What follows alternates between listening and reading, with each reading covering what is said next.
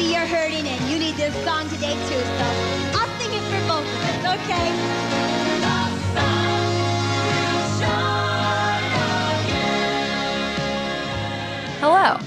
From Wonder Media Network, I'm Jenny Kaplan, and this is Encyclopedia Womanica. Today we're talking about a famous 20th century American televangelist who, along with her husband, built a commercial televangelism empire that eventually collapsed in scandal. Meet Tammy Faye Messner. Tammy Faye was born in International Falls, Minnesota on March 7, 1942. She was the eldest of 8 children. Tammy Faye and her siblings had a strict religious upbringing in the Pentecostal tradition. At the age of 10, while at Pentecostal church services with her mother, Tammy Faye had an epiphany of sorts and started speaking in tongues. That was a transformative experience for her, and according to her autobiography, made her want to devote her life to religion. In 1960, while attending North Central Bible College in Minneapolis, Tammy Faye met a fellow student named Jim Baker. A year later, the two were married, and a year after that, Tammy Faye and Jim Baker moved to South Carolina to start their ministry. The couple traveled all across the U.S. working the preaching circuit, with Jim preaching and Tammy Faye singing and playing the accordion. During that period, the couple also had 2 children, a boy and a girl. In 1964, the couple got involved in the growing medium of television. While living for a short time in Portsmouth, Virginia, the couple were founding members of the well-known and still-running Christian show, The 700 Club.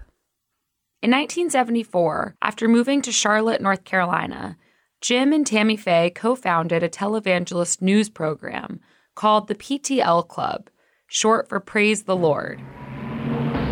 From coast to coast and around the world, it's time to praise the Lord. Praise the Lord. The show, which mixed glitz and popular entertainment with the prosperity gospel, was a massive success. After just a year, the PTL Club grew into its own network and fully fledged corporation, pulling in approximately $120 million a year. By its peak in the 1980s, PTL's flagship show, The Jim and Tammy Show, reached as many as 13 million households a week. Tammy Faye played an important role in the television series. According to her obituary in the New York Times, Miss Messner, who stood 4 feet 11 inches, was known for appearing on camera in overstated outfits and heavy makeup.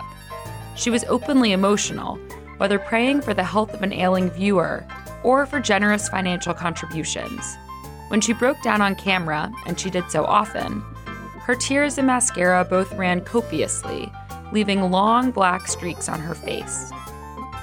Tammy Faye was the glamorous but sensitive, emotional touchstone for audience members, telling sentimental stories and often singing during shows. She willingly discussed topics generally considered taboo in evangelical circles, including AIDS, homosexuality, and substance abuse. Tammy Faye's own issues with drug abuse and depression made her a target of tabloid headlines. In the mid-1980s, Tammy Faye famously interviewed Stephen Peters, a gay minister with AIDS, on a segment of the PTL Club. During the interview, Tammy Faye made an emotional plea to viewers. How sad that we as Christians, who are to be the salt of the earth, and we who are supposed to be able to love everyone, are afraid so badly of an AIDS patient that we will not go up and put our arm around them and tell them that we care. In 1988, Tammy Faye and Jim Baker's empire started to collapse. It was revealed that PTL had paid hundreds of thousands of dollars to silence a woman who'd accused Jim of rape. This scandal opened the floodgates, and soon the couple's business and their wildly opulent personal lives were under scrutiny. Tammy Faye stood by her husband and famously cried multiple times on TV while defending him and their lifestyle, which included lavish homes, matching Rolls Royces, and an air-conditioned doghouse.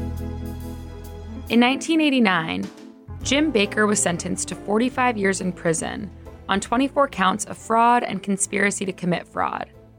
3 years later, Tammy Faye filed for divorce.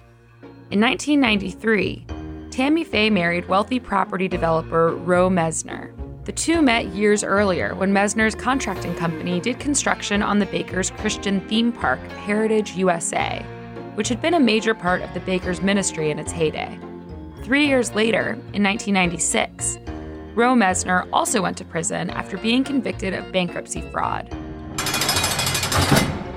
Though Tammy Faye came from a Christian fundamentalist background, she became a gay icon in the 1990s after years of refusing to denounce homosexuality and advocating for AIDS awareness. She often attended pride marches, and in the 2000 documentary, The Eyes of Tammy Faye, she was asked about her attitude toward gay rights, and she said, "I refuse to label people.